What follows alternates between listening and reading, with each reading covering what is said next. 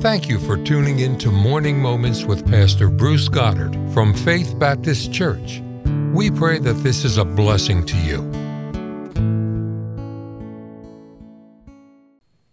So good to be together today. Thanks for joining us, and what a blessing to be a part of Faith Baptist Church here these 41 years.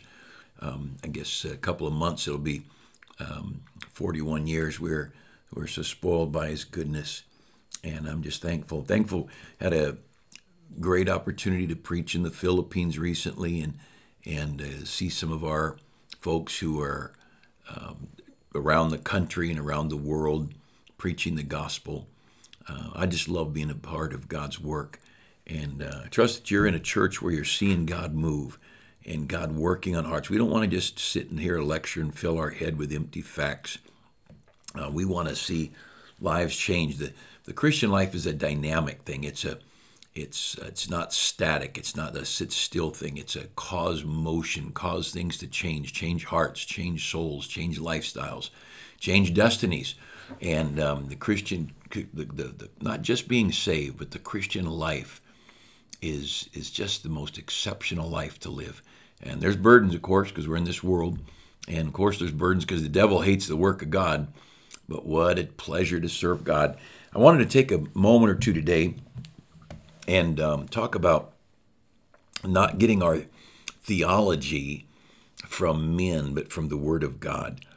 And I'm not against being taught. Obviously, I'm a preacher, and I teach constantly. I'll speak anywhere from 5 to 15 times a week.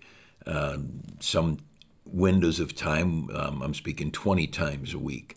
And so I'm not against teaching. But let's make sure that when the teaching and the Bible reading conflict, that we stick with the Bible. I remember the first Bible college I attended, I heard a teacher. He came to class, and he said, "Now, young man," he said, "when you pray or when you teach, make sure it's biblical." He said, "Don't pray silly things." He said, "I've heard people pray, 'Oh Lord, be with us,' and then on in the prayer." And then he went on to explain the theological nonsense of that statement. He said the idea is that God is everywhere. God is omnipresent. There's nowhere God isn't. So there's nowhere God could not be. Therefore, of course, He was with us. So why would we pray this simple prayer, "Lord, be with us"? You know, sometimes some old-fashioned Christianity beats the fire out of a guy who's got some seminary training, because I heard that, and it sounded impressive. You know, you got a guy who boasts of his Greek and Hebrew training and all that stuff. But I got reading the Bible, and I noticed in 1 Samuel 3:19, it says, "Samuel grew, and the Lord was with him." How about that?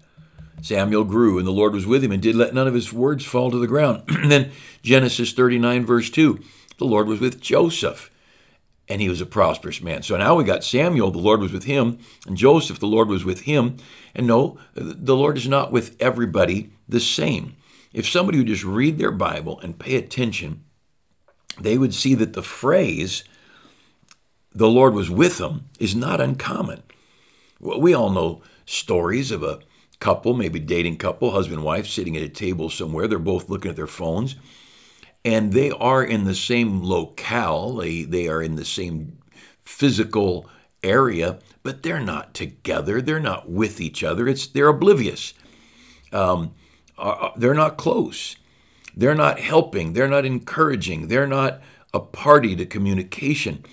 And they're far from one another in spirit. See, Psalms 139 says, "If I go to hell, thou art with me. Whither shall I go from thy presence? And whither shall I flee from thy spirit?"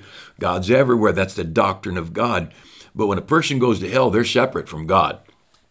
And there is no question that those in heaven are near to God and those in hell are not. And so, again, it's a theological, silly statement that someone let their theology get ahead of their Bible doctrine. See, if you skip church on Sunday and you go out to the golf course, certainly God is on the golf course. He is omnipresent. But if you think He's as close to you when you're on the golf course as He is to you in a preaching service, when you go forward in an invitation and kneel, confessing prayer and confessing in prayer, and seeking God's help to do right. If you think you're as close, frustrated with that golf ball as you are humbly petitioning the presence of God at an altar during the church invitation, you're just crazy. You've been golfing too much. If someone thinks they can go to a casino and surround themselves with heathen and gambling and pretend God is everywhere, I can be as close to God in the casino as I can in church. No, you can't. You just can't. That's a stupid statement. Just like in church, where there's no power in the preaching, no conviction in the message, no lives being changed, no souls being saved, no converts being baptized, no young people being called into the ministry, and to pretend that that church is as intimate with God and as near to God as the church that lifts up the Bible, the Savior, the work of God, and young people are going on to Bible college and serving God. Those two churches are different. Is God everywhere? Yes, but He's not the same in those churches. You see, you can be in His presence. Psalm 16 says, "In thy presence is fullness of joy. At thy right hand there are pleasures forevermore." Let me urge you to slow down enough to read your Bible. Stop the hurried life. Bow your head and take time to speak with the King. The presence of God in a unique, personal, and intimate fashion. His presence is available. In this sinful world, we're drawn away from God. We're drawn off in all directions. But we can be near to God. The great satisfaction and joy of the Christian life is not just being saved. There are many people who get saved and never do get close to God. But the joy comes when you're set apart to walk with the King and you're in His presence. Countless martyrs sat in dungeons so near to God, no citadel of the faith could bring them any more near the presence of Christ. There's an endless string of religious frauds who couldn't find the Spirit of God within miles of them, though they were in giant cathedrals and preaching to huge crowds of people. They're not even anywhere near the presence of God. Yet there is His presence. In His presence is fullness of joy, that intimate, personal, fulfilling presence of God. Hey, let me encourage you, pray, Lord, be with us. I don't care what a theologian says. I want God's presence. It's not out of line at all to pray that prayer, and it's very wise to create an atmosphere where you and God are drawing near. See, James says, draw nigh to God, and He will draw nigh to you. Well, that means if you don't draw near to God, He's not near to you. Back to where I began, be on guard when you hear some guy teach some showy thing, flaunting his education or whatever, or when you read some book or listen to some podcast and someone says something that sounds theologically profound. If it goes against the old-fashioned thinking of the Bible, you probably better stick with the old ways. They're a lot safer.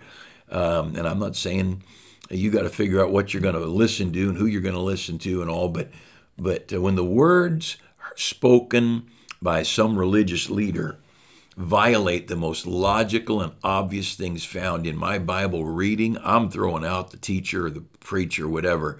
I determined many, many years ago to choose my Bible over theologians, and I urge you to do the same.